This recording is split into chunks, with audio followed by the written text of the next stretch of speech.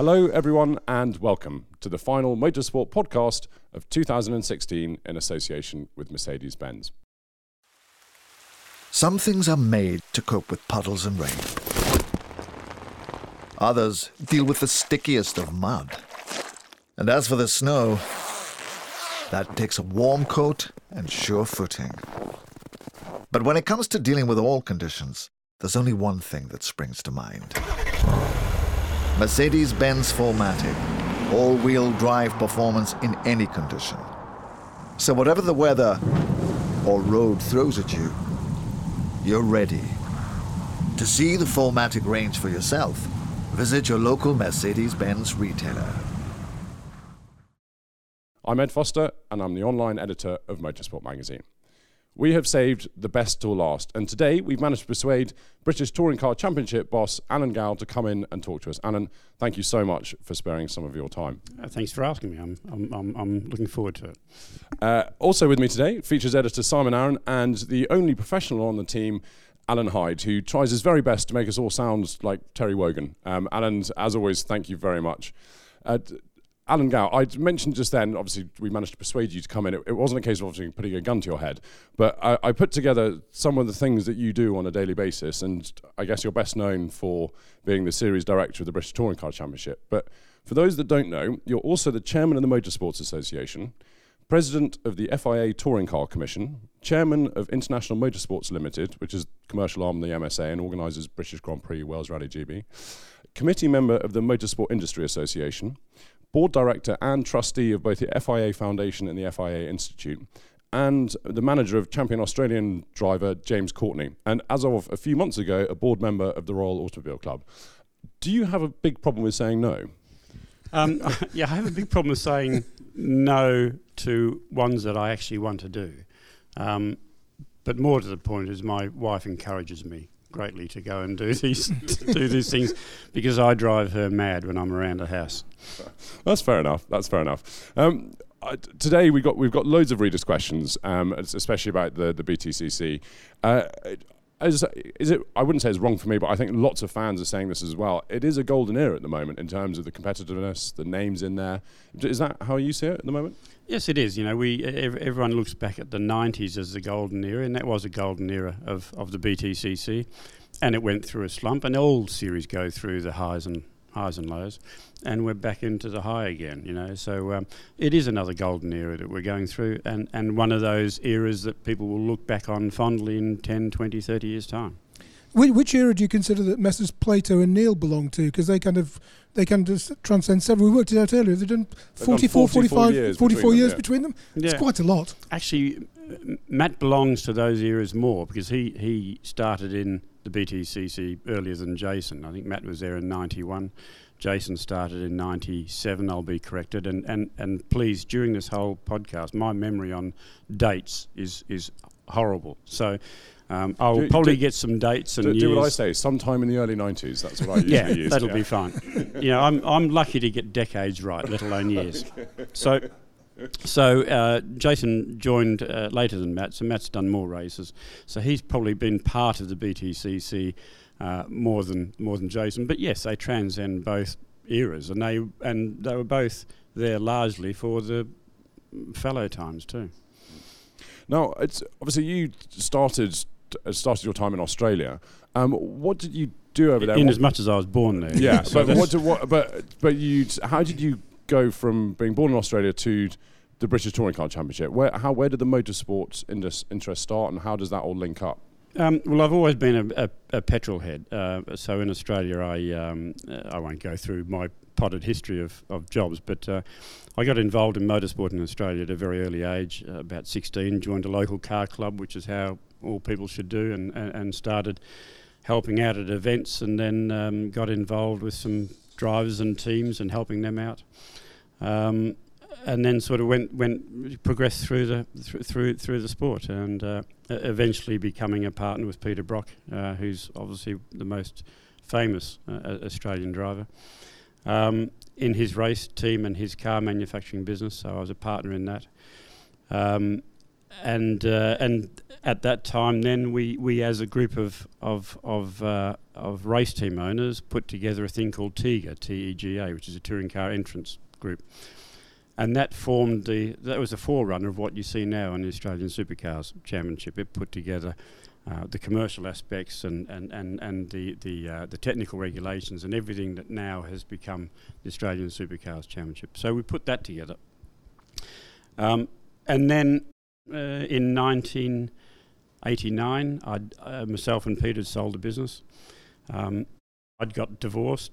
So for the first time in a long time, I was sort of free I didn't have any ties. I didn't have a business. I didn't have a marriage, So I used it as the opportunity, like most people do, or certainly like most Australians do, and that's to come over to to England and have a look around for 12 months and use this place as a bit of a springboard to go and do other things. So I came here in January 1990 with no plans to do anything other than the fact I had one suitcase, which I thought would last me 6 or 9 months.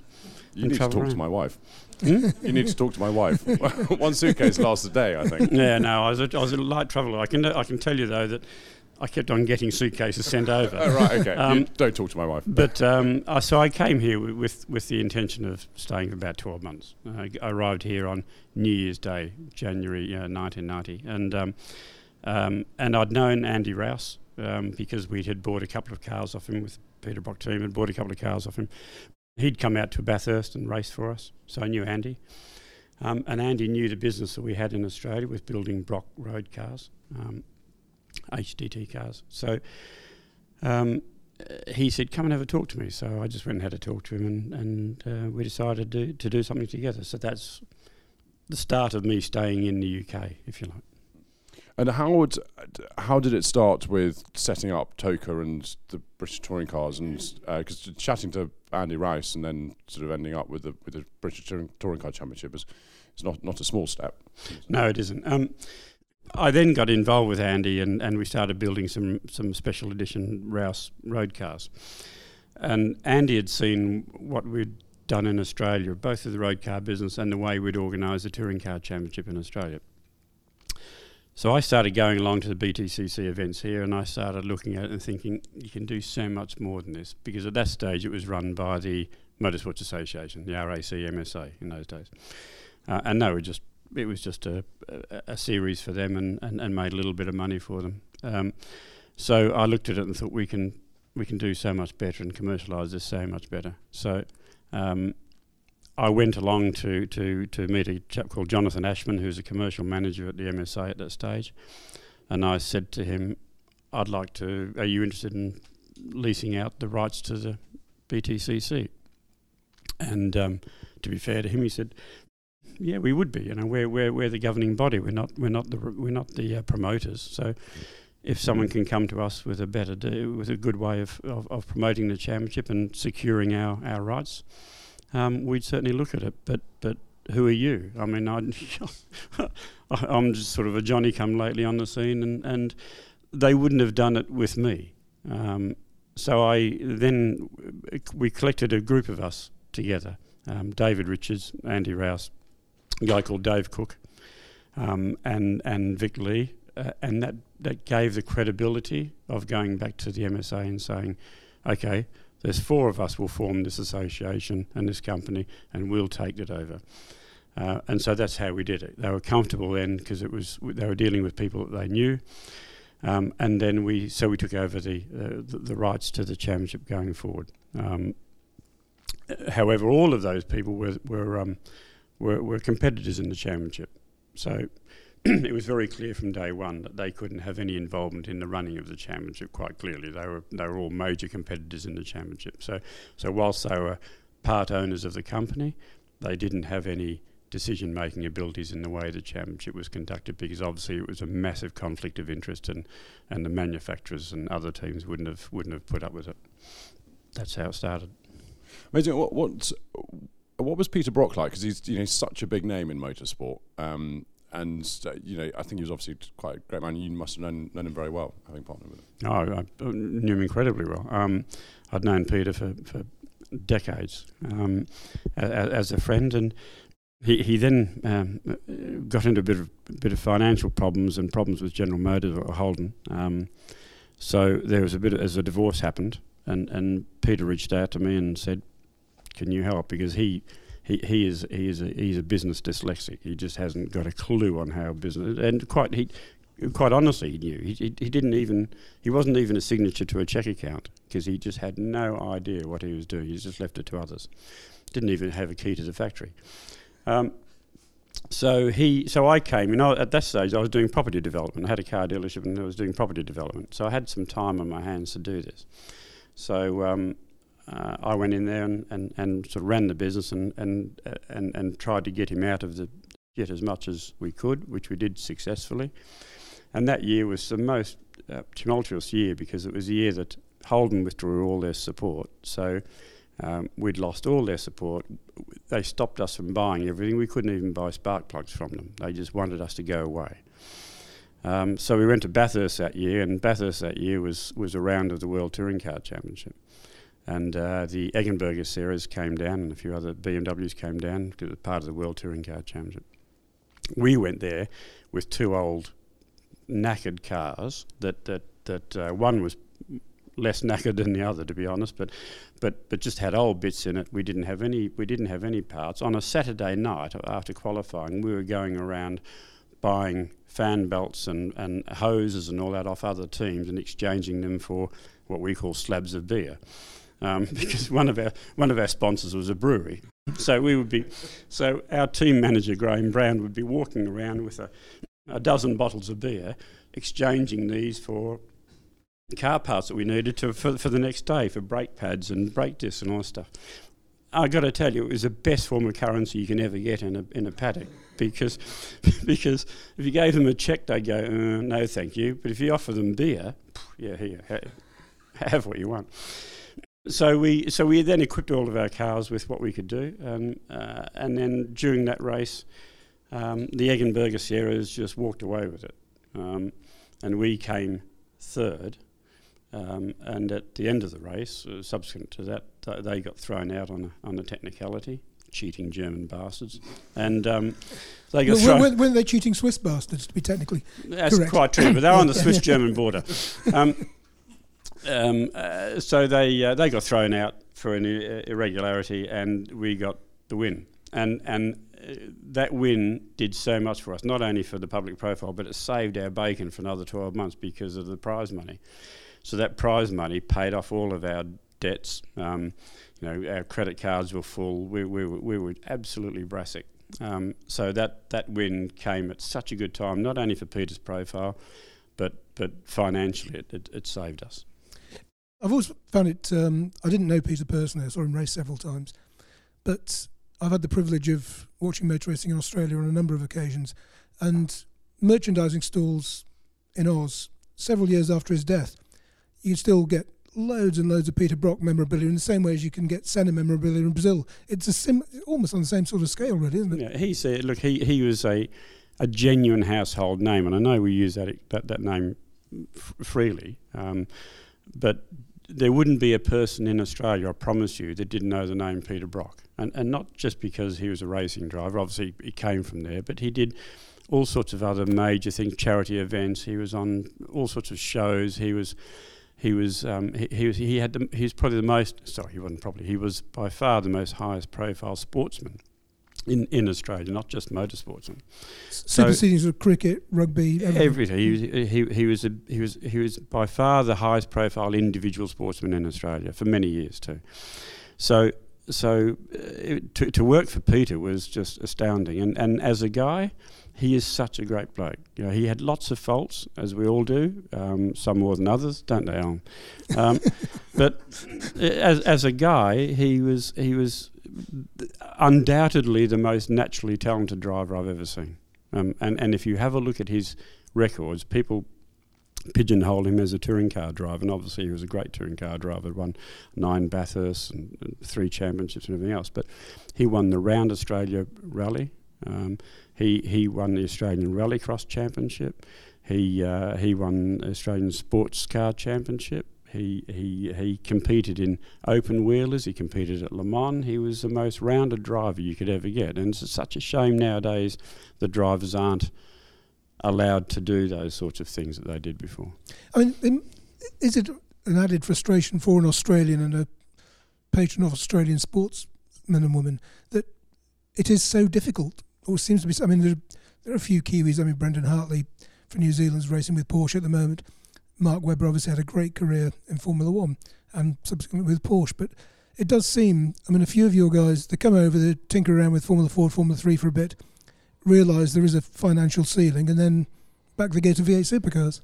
But isn't that the same with every country in the world, including the UK? You know, how many British kids go through Formula 4 and want to be a world champion and realise they haven't got the money, and then they go back and do sports cars or touring cars or whatever?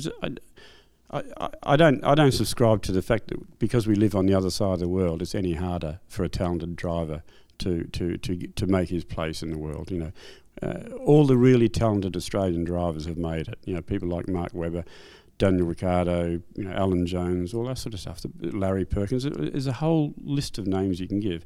Just because we live on the opposite side of the world only means that it takes us a little bit longer to get here. But when we get here, we face the same challenges as every other person from every other country. So I don't subscribe to the fact that we need special consideration because we come from the other side of the world. Now, having said at the start that we mostly be talking about British Touring Car Championship, we just spent ages talking about lots of other stuff, which is great. So I want to talk a bit about the Super Touring era, and we've got quite a few questions here. Obviously, you know, in the fans' eyes, it was such a wonderful time with sort of mad cars. And there's one here from Jones Racing 82 who wants to know what your memories are of the Super Touring era, good and bad, and in hindsight, could anything have been done to ensure it lasted longer and more manufacturers could have stayed? In hindsight, the Super Touring era is fantastic. Everything's fantastic when there's that amount of money involved, you know, because nothing was ever a problem. You know, the cars were fantastic. The drivers made a lot of money. The teams made a lot of money. Everyone made a lot of money in that era. Quite clearly, couldn't last at that sort of level. My only regret about it is the fact that those regulations, once they got taken over by the FIA, saw the increase in costs and development that saw the demise of it eventually. But you know, every category of every formula in touring cars has a lifespan, and Super Touring had its lifespan. It went for 10 years. It did well, you know, but it wasn't appropriate going forward because the level of technical know-how needed to design and build those cars was way beyond what it should be. And I'm a great believer in the fact that touring cars shouldn't be a technical masturbation exercise. They shouldn't be. The 40,000 people on the hill don't actually care what type of gearbox it's running, what type of engines it's running. They don't care about the finite technical elements of the car. Touring car racing is a different animal to Formula One and World Endurance and all that sort of stuff. It's there because it's good, close, hard racing. Right? People don't understand what's under the bonnet and actually don't care. And that's one of the beauties of where we are at the moment, is that we've got a great set of regulations that make all the cars pretty much equal. The rest is down to the driver and the engineer and everyone else. And the racing is fantastic. And at the end of the day, that's all touring car racing has ever wanted to be. It's quite striking nowadays. The Super Tourers are a popular feature at historic meetings, and sometimes great grids of 25, 30 cars. But it amuses me to see people trying to make the things run on Windows 95 computers and stuff, and all of the complications that, as you say, you really don't want. No, I feel sorry for actually the people that have bought those cars, because going forward, over the next, I don't know how they're going to run those cars, because at the moment they're living off equipment that is around, but another 10 or 20 years that equipment won't be usable. I don't know how they run it. And I think I read the other day, I think they're going through the same problem with Formula One now. The current cars will never be able to be run in the future. No, historically, absolutely. It's the same because of the software. Yeah. And it's the same with these old cars. So, they were great cars. They sounded good. They handled well. They were an incredibly impressive piece of kit. But by hell, they were expensive. When you have manufacturers spending each about £10 million in a national championship, is outrageous, and understandably why it didn't last. I've got a question here from Ben Johnson about Super Touring. He said, the Ben Johnson, the runner? It's either him or I think there's a Times journalist also called Ben Johnson, so it could be either. Okay. I'll go runner. But is he drug-free now? Well, I don't know, but he's taken time out of his busy schedule to ask this question. So without naming names, could Alan elaborate on the rule bending that went on during the Super Touring era? Stories like non-production cylinder heads, roofs that had been lowered, four-wheel drive body shells, etc., etc. What are the sort of the well, they're the least of them. They wouldn't.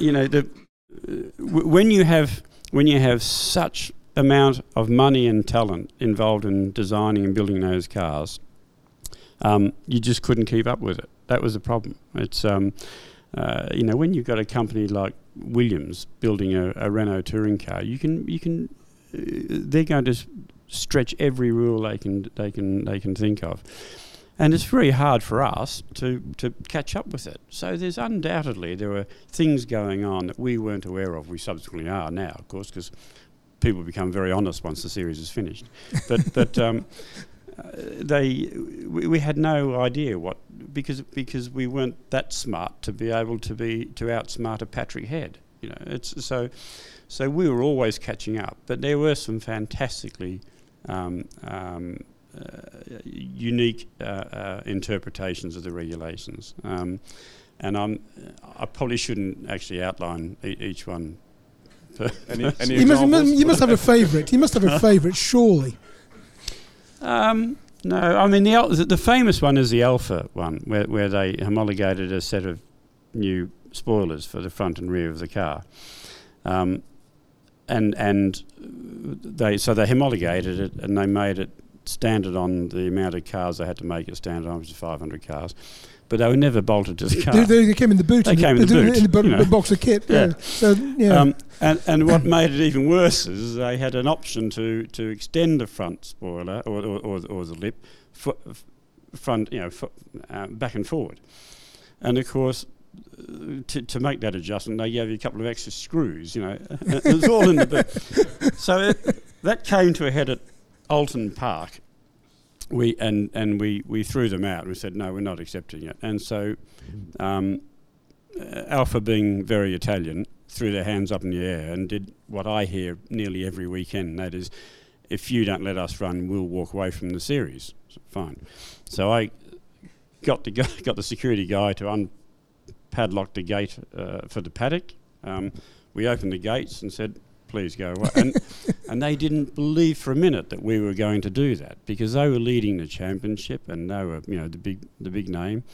And they did what every other big team does, as I said, and that is always threaten to leave the series. That's the most common thing everyone does.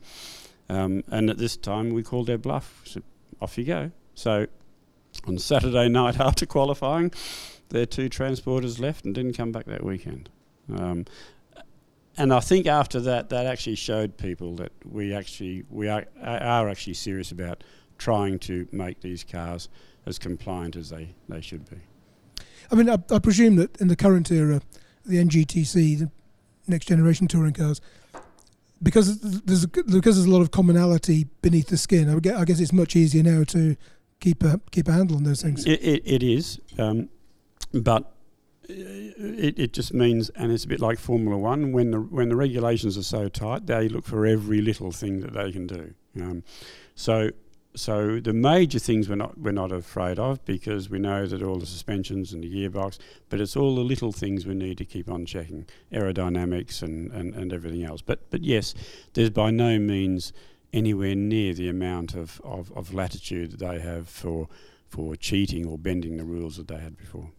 And the other problem is that we weren't in control of those regulations in the Super Touring days. Once they went into the hands of the FIA, then we had to rely on the FIA's interpretation of it. So whereas we could stand there at Snetterton and say, that car's wrong, the FIA interpretation would allow them to run it.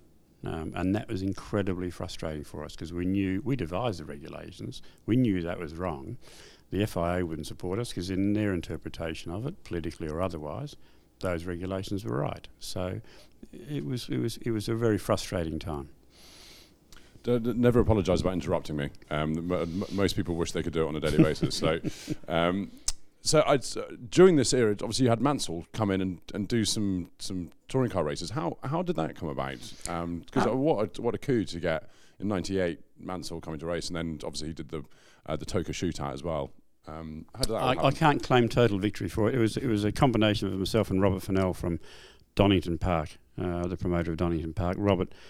We had a thing called the Toka Shootout, which is an event we had at the end of every year for a bit of a non-championship event. It was a great event, and Robert saw an opportunity with Nigel having left the World Championship and gone to IndyCar. We realised that Nigel had never been shown himself in front of the public since becoming a world champion in the UK. He'd never performed in front of the public. So we made an approach to him jointly. We made an approach to him. We got Ford on side because at that stage he was racing in Indy cars with Ford as an engine supplier. So they put a car up for him, and we had just the most enormous event. They had 64,000 people. It was just huge at Donington Park, and actually, if my memory serves me correct, I think that was more people than they had for the Formula One event at Donington. I was at the F1 race that year, and I think it probably was. I think it was probably helped by the weather. I think the weather the weather was rubbish for the F1 race. But it was just, and Nigel did everything you'd ever expect from him. He was fantastic with the public. Signing, did all the right things, said all the right things, had a huge shunt in the thing, got carted off to hospital. He just ticked every box, and then we got on the front page of all the newspapers the next day because Nigel Mansell near-death experience, and it was just ticked every box you could think of. And during that during that race, of course, he got tipped off into the bridge by Tiff, and Tiff at that stage was a Top Gear presenter. So we had it was a huge box ticking exercise that gave us everything we could have hoped for. Brilliant.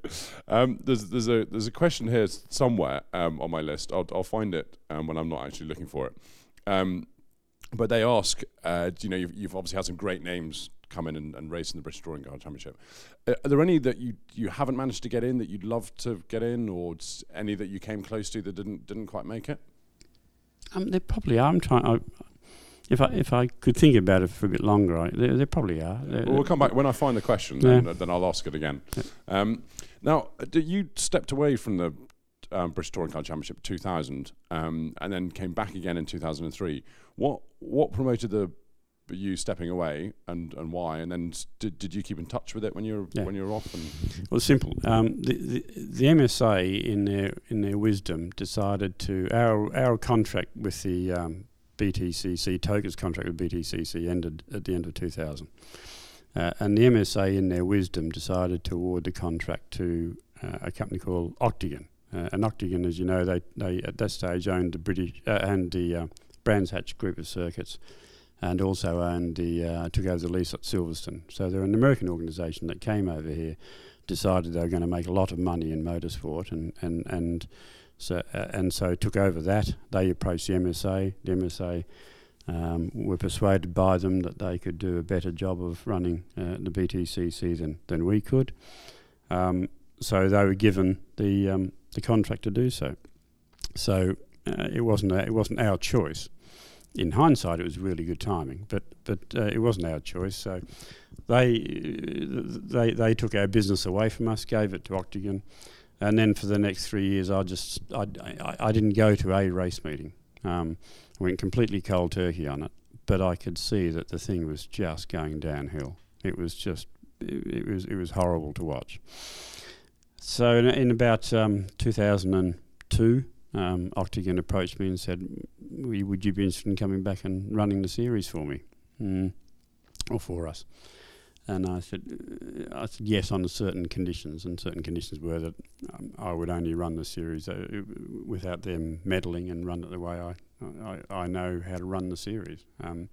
So I came back in 2003, which then coincided with them going out of British Motorsport. They did a wholesale exit out of British Motorsport, having lost a lot of money. So they sold the Branch Hatch Cricket Circus to Jonathan Palmer. They handed back the lease to Silverstone and the Grand Prix to the BRD, so he gave them a nice big cheque. And the BARC then took over the rights of running the BTCC with myself. So that's how I got back into running the BTCC. And again, it's the same thing.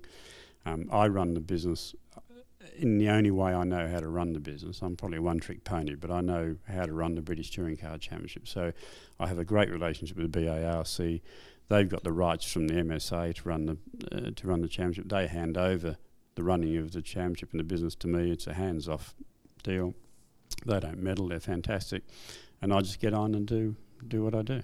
Because around that time, early 2000s, the entry dropped down to 12, 14 cars. I don't think it was that high. It was really horrible. Even I might have got a good spot on the grid. It was really horrible. I remember the first day I came back, and I came back sort of mid-season, I think it was. And the first race I came back, it was Donington, and I stood on the back of the grid for the first race, and there was only 11 cars in front of me. And in fact, our medical car, the Porsche Cayenne, sort of overshadowed the whole grid. And I stood there thinking, oh, what have I done? You know, this is going to be difficult. And at that stage, we only had 1 hour highlights a week later on some ITV regions. So I think it was done by Meridian in those days. So you couldn't even see it around the whole of the UK. It was just so we didn't have much. We didn't have a series sponsor of any note. We didn't have good TV coverage. We didn't have good grids. We had cars that were not really a formula that wasn't really popular. It was a bit of a mess. No, I might have quizzed Alan a little bit on some of the stories. This is Alan Hyde, obviously, for everyone who's listening. So any questions you don't like, just blame him. Apparently, when there are problems on track, they're discussed in the bus. What on earth does that mean? No, we have in the bus we have a fairly sophisticated system where we can review incidents. So at the end of each race, when there's an incident to be reviewed, we pull the drivers up. We have an incredibly sophisticated onboard camera and logging system, so we can play and show every movement of the car inside and from their data. So we have a very good system where they can sit there, explain their point of view to the incident, and then we'll make the decision as to what their penalty is. That's the famous come to the bus routine. Well, it's not a star chamber or anything like that. It's just I was intrigued. Yeah, but there are times when I don't bother playing the electronic equipment and just give bollockings. I mean that's quite a common occurrence where I don't get involved in the technical aspects. I just see what I saw with my own eyes and give them a bollocking. But that's how you run things. I mean, obviously you want it to be a good show, because otherwise you're not going to get people through the gate. You're not going to get people watching on TV. And part of the good show is the close racing. It's the rubbing and racing, using NASCAR cliche. And the punters like a bit of rough and tumble. It's obvious, but at the same time, you don't want to condone poor driving standards. So, how do you decide where the line should be drawn? It's really difficult, and you can't just give a blanket rule, because everything's different. Every sure. Incident is different. Every corner is different, and all the circumstances are different. And it's very easy for even myself and people watching on TV to look at an incident and say, "Well, that's black and white. That's clear. That guy punted that guy off." But you don't know until you look back at the footage. Maybe the guy in front missed a gear, or there's things that are not obvious that you have to take into consideration. But yes, rubbing is racing, and there is a line over which, once they go over that line, we will chuck the book out, and we're pretty good at chucking the book at them. But normally the rule of the thumb is that if certainly if you take someone out of the race, we'll take you out of the race. So that's unless there are extenuating circumstances. And if you spoil someone's race, we'll spoil your race too, right? Unless there are extenuating circumstances, someone's missed a breaking point or whatever. But if it's a straight punting up punted someone up the back, speared him off, we'll take action. So there is a line, and they know where that line is drawn. But a bit of side by side rubbing and all that sort of stuff. When you've got cars, when you've got racing as fraught as we have, and cars as closely matched as we have, that's an inevitable consequence of it. I mean, have you been concerned? I mean, there have been some quite big accidents. Well, there were some quite big accidents in the 2016 BTCC. The Snetterton start line, for example, there were a couple at Snet, weren't there? I mean, are you concerned that driving standards towards the back of the grid do need to be improved, or do you think it's reasonably well reined in? Driving standards can always be improved, but and without naming drivers, look, with any form of motorsport, the further down the grid you get, the less experienced drivers you're going to have. So that's where incidents come from. They never come from the sharp end of the grid. Major incidents come from the middle of the grid backwards, and that's usually as a result of compression and everything else. But yes, we do come down pretty hard on them. And at the end of the day, they're drivers. They don't want to have their own race compromised by anything that they do, because it costs them a fortune to get it fixed. Just put them through a lot of time and expense. They don't get a good race out of it. So they're not trying to go and drive like Pratts either. So we will give them, we'll give them some encouragement. And there's a lot of drivers this year. We've sat down with them, and gone through the incident slowly with them and shown them where you could have avoided that and everything else. So we don't just go in there and just thump the desk and say... It's not just bollockings. No, not at all. We've got such a sophisticated setup that we can show them exactly what their movements were and how to avoid that and everything else. Now, before we go anywhere, I must tell you about this month's offer. This is a special one that's particularly dear to my heart, because if you go to the Gull Wing restaurant in Mercedes-Benz World, you can buy one main course and you get another one absolutely free. So this runs throughout January in 2017, and if you're there, you'll probably see me making the most of it. You can find out a little bit more if you go to mercedes-benz.co.uk/food, but do make the most of it. I certainly will be. Okay, so the race circuits. We've got a question here, one from Hillary asking whether the circuits are going to change and take them to new ones, and then another one from Alexandru Siklovan. I think it's easy for you to say. Yeah, wowie. Are you looking at the idea of a street race? So I guess there's a two-parted. Okay, the circuits we race on are the circuits that can actually take us, because it's not just good enough to have a ribbon of tarmac. You've got to have the infrastructure to take everything that we bring with us. We have 3,000 competitors, teams, personnel for a start. The infrastructure we bring along is huge. So Anglesey is a good example. Anglesey is a great little circuit, fantastic piece of tarmac. You could never bring our circus to it, because you wouldn't get in there for a start. You'd never have hotels. You'd never be able to get out there on a single track. It just hasn't got the infrastructure to host us. So we're always looking to go to venues that can afford to take us. I don't mean afford in the financial terms, but being able to take us. But there isn't any that we don't go to. We go to all the circuits at the moment that have the capacity to take us. We used to go to Pembrey. We outgrew them back in the early 90s. Where else? We don't go to Cadwell Park. That's too small and too narrow and not appropriate for our sort of racing. Where else don't we go to? All the major circuits we race at. But if someone builds a new circuit or someone improves the circuit to the point where it has the capacity to take us and our support races, absolutely we'll be there. I mean, traditionally, British F3, British GTs and stuff have had the odd continental race here and there, Spa or whatever. Has that never been a temptation? That's just a vanity exercise for the drivers. It actually does nothing for the championship. If I took a round out of the UK and went to Spa, the drivers would love it because they get to drive around Spa.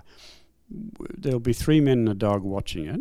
It'll cost everyone a fortune to go and do it, and it won't actually do anything for the BTCC. It won't. And it'll take a round out of the UK because I wouldn't increase the amount of rounds to do. So that's a vanity exercise. You know, our popularity is built on the huge amount of spectators and support we have, and the accessibility we have with those spectators. Start going away offshore, it does nothing for me. I have to say, it is very noticeable at BTCC events like nothing else in the UK, maybe the Grand Prix, that all the spectators are wearing team apparel. I mean, sometimes they're wearing apparel from several different teams, different hats and different coats and what have you. But there is a real connection there, isn't there? Oh, absolutely. I mean, our spectator base is second to none in this country. It's miles ahead of anything else. I mean, this last year we had 380,000 spectators come to our races, and that's, when you start remembering that's Premier League football numbers. Now, when you're looking at an average spectator number over the weekend of 30,000 plus, at the last round at Brands Hatch it was 45,000. That's a Premier League football match, and people don't realise the amount of people that follow our racing. And why would I take our racing away from them? Because if I went and did a race in Belgium or something like that, who'd come over and watch it? So, no, it's the British Touring Car Championship, and that's the way it'll stay. And what about the idea of a street circuit? Is that really cost?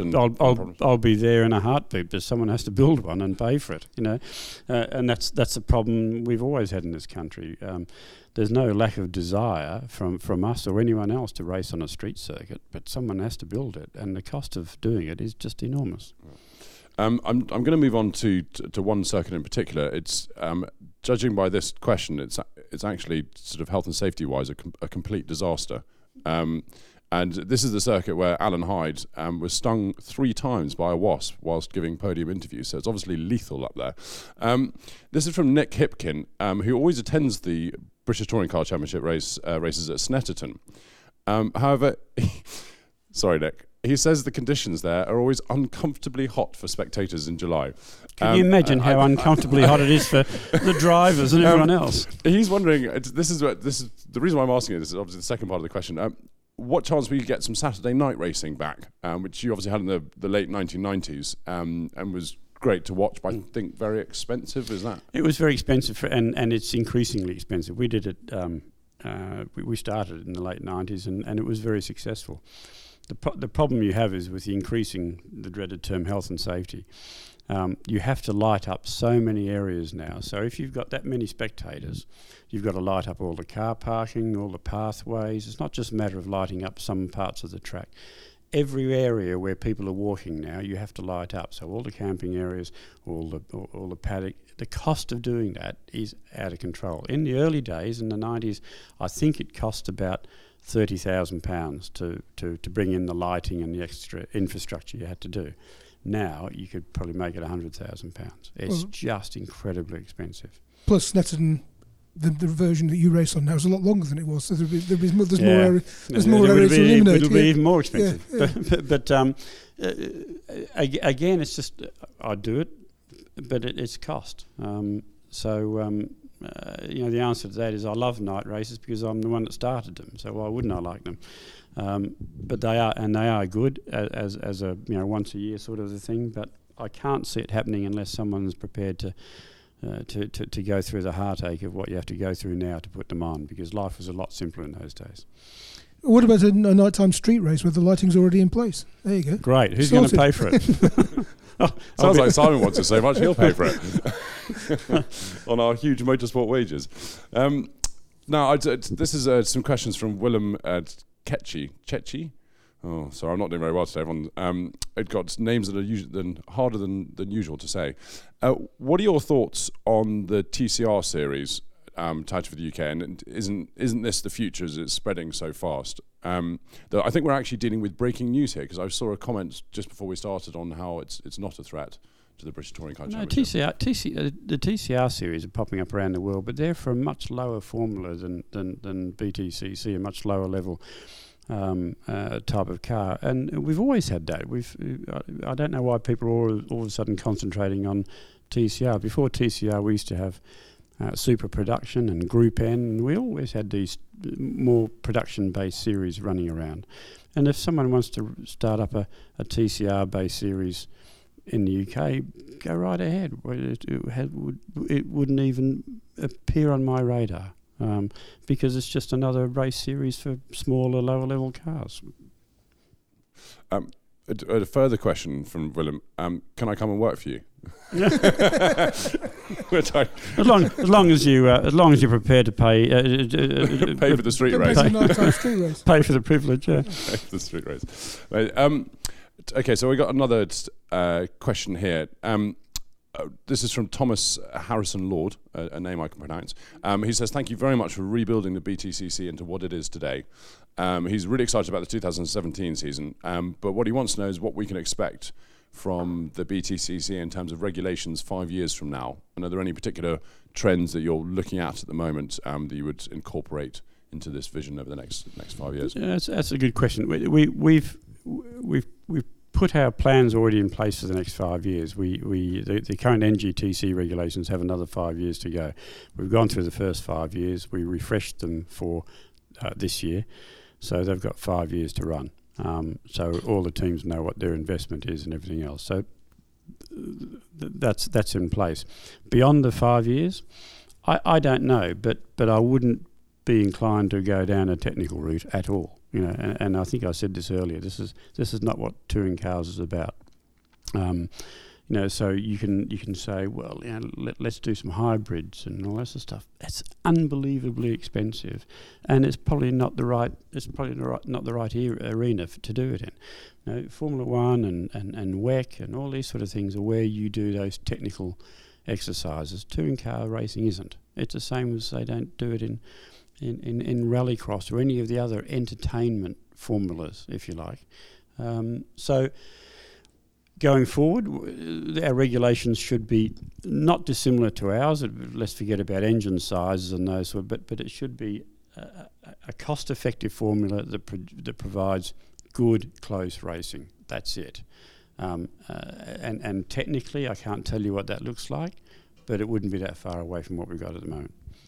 Now, it's something you've had before, but I would love to see return. I think there are too many vested interests and people trying to do their own thing. But obviously, the British Touring Car Championship runs to a certain set of regulations at the moment.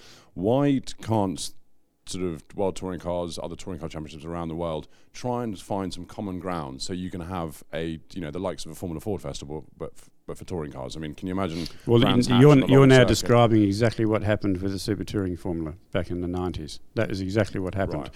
We had our own formula, which was going really well in this country, too well, and the FIA adopted it, and that's what happened. So once you take a set of regulations out of your own control, you've lost control, obviously, and we've seen what happens. But no, if you have a look at all the major touring car championships around the world, the major countries around the world that run touring car, they've never run to common formula, and the idea of a one-size-fits-all formula for around the world, it just doesn't happen. You know, Australia, they have their own unique formula. It doesn't go anywhere else. We have our own unique formula going. It doesn't go anywhere. DTM has their own unique formula. All the major touring car countries in the world have their own unique formula. The lesser countries that aren't so embedded in touring car racing use TCR as a good example. TCR gets used in those other lesser countries that have smaller championships that can't devise their own formula. But I wouldn't want to see one formula for the entire world. That's unachievable and a disaster as far as losing control of the costs. I'll stick to writing about cars, I think. How much of a boost is it for you and the championship? You look at NASCAR, for example. Most of the cars in NASCAR have got some everyday name on their burger chains or paint suppliers or whatever, but they're all household products. In the UK, in recent years, we've had Halfords, and now we've got shredded wheat, which it's a sure. I mean, that must be to have such a and every household name, 3 cars as well. I mean, that must be a What's this shredded wheat thing? You can't take 3. You can't eat 3. It is, yeah. I mean, it's a good market, yeah. And my son did suggest that maybe some of the Gianetta Juniors should be sponsored by bite-sized shredders, Good.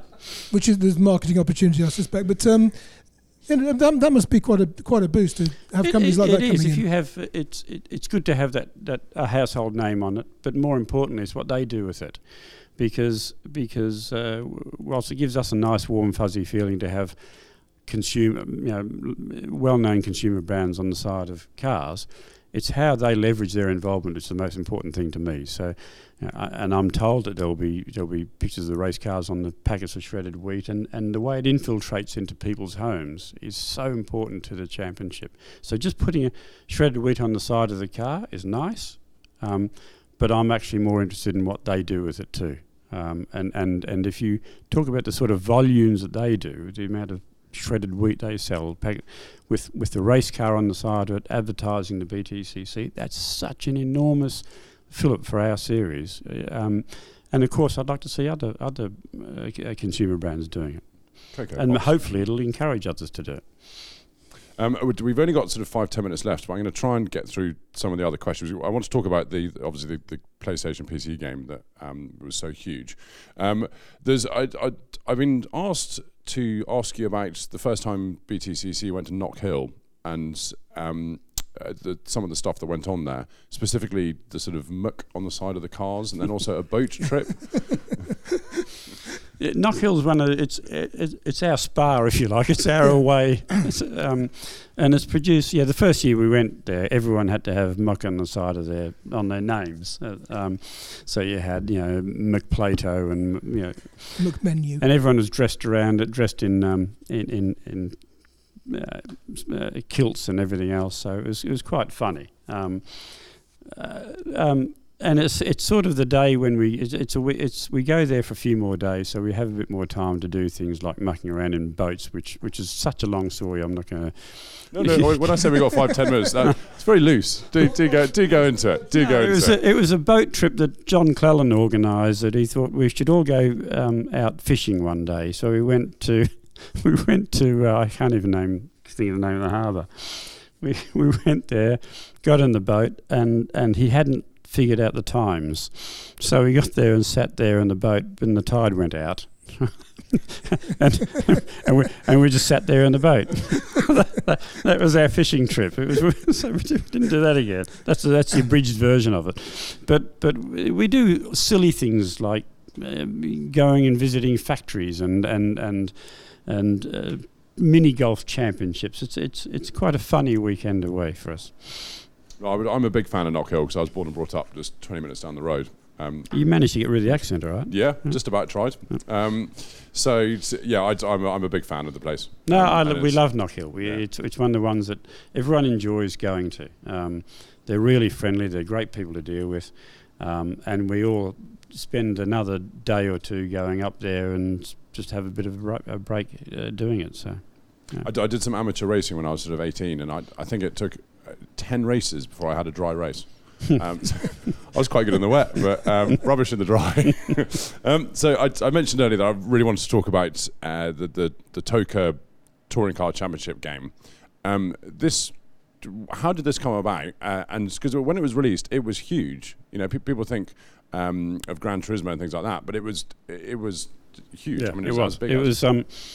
It came about by Codemasters, who are the developers, approaching me and wanted to do a game, and we did the original Toka game, which morphed into 4 other games.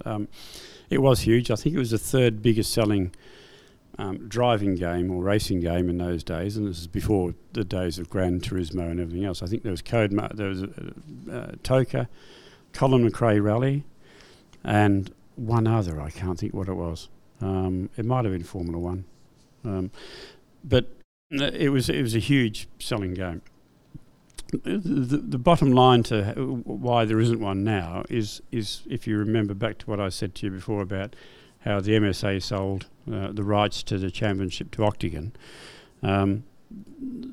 With that went the deal with Codemasters.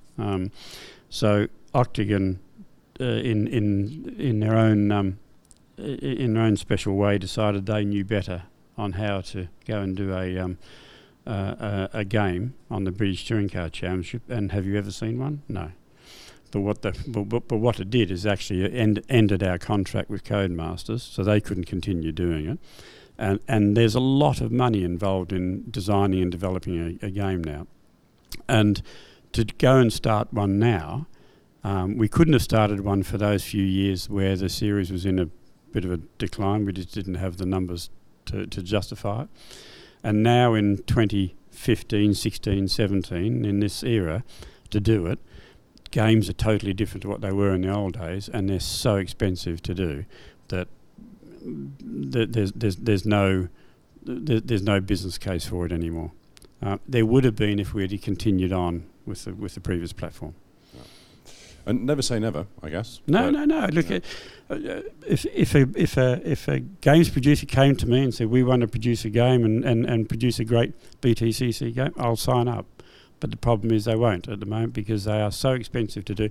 And the other thing is that in the olden days, the games were always designed around proper cars on proper racetracks. But now driving games are largely cars on made-up racetracks. So they're not real racing games anymore. Gran Turismo is you can get in a car and all the racetracks you race on, hardly any of them are real. So the real aspect of the championship has been taken out of it. Now, I've been told that Mondello Park is very special to you. Is there any particular reason for that? Oh, thank God for that. I thought for a second, I was like, oh, it's not at all. That was my biggest race win in the Northern Hemisphere. is I competed in the 24-hour race at Mondello in the 2CVs for quite a few years. I came second once, third once, and I won the last one in, I think it was 99, the last ever one they did at Mondello.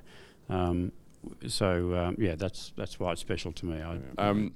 I'll just come back to that question. I found the question actually now. It was from Peter Mackay, who was saying there's been so many high-profile drivers in the BTCC, whether there was anyone who you would have loved to get in the series that you didn't. Just thought I'd throw that in once more, because we've obviously given you so much chance to think about it because you haven't been busy answering other questions at all.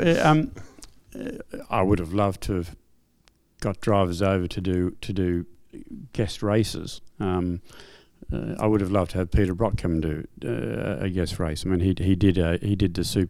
we started a series in Australia for the Super Touring cars in the 90s, and he raced in that. And I would have loved to have come and done a couple of races in the UK. There's all sorts of other household names that you'd like to have got in, Damon Hill and all this sort of stuff. I would have loved those guys to come and do a race at the end of their career or whatever, a bit like what Nigel did. But as far as touring car drivers, no, we have great drivers in our series, both now and in the past. There's no one that I'm really missing that I think should have done our series. Jenson Button's not very busy anymore. So. No, I think Jenson might be a little bit too expensive. Look, someone like that is great. You know, what we did with Nigel was fantastic, and I'm not suggesting everyone comes and puts themselves in the hospital as a result of it, but to have those sort of guys come and do a swan song event, it's a bit of a fun event. Well, I'd love to do that. And if any drivers out there of that sort of calibre want to come and have a drive, call me and I'll make it happen for you. And Jenson Button, there are some Honda teams involved. Absolutely, and I know that they have been talking to him, but I think at the moment it's not on his radar. But it's such a shame that Formula One drivers we see them only in open wheelers. We see them do Formula One and then they disappear. Sometimes I'll go and do a couple of world endurance races, but that's it. They just sort of disappear off the scene. And it would be so good if they could do what they used to do in the old days, and that is do some touring car races or some other fun events, rallycross or whatever. I thought it was great to see Grosjean the other day doing a nice racing. Yeah, I saw a good punch-up at the end of the race too. That was fantastic. No one can remember the fact he won. They can only remember the fact there was a punch-up between... Olivier Panis, age 50, chasing Patrick Tombé's son around. Yeah, it was excellent. It looked like a touring car race to me. But yeah, those sort of things. I wish I wish more drivers of that calibre would do some touring car races. Well, for all of those listening, you know who to call to make it happen. Alan, thank you so much for coming in and joining us for so long. Extremely kind. Simon, thank you very much. Pleasure. And Alan behind the camera, thank you very much. A very happy Christmas to everyone and a happy new year too. We'll see you all next year for loads more motorsport podcasts. See you all then. Bye-bye for now. Some things are made to cope with puddles and rain. Others deal with the stickiest of mud. And as for the snow, that takes a warm coat and sure footing. But when it comes to dealing with all conditions, there's only one thing that springs to mind. Mercedes-Benz 4MATIC, all-wheel drive performance in any condition. So whatever the weather or road throws at you, you're ready. To see the 4MATIC range for yourself, visit your local Mercedes-Benz retailer.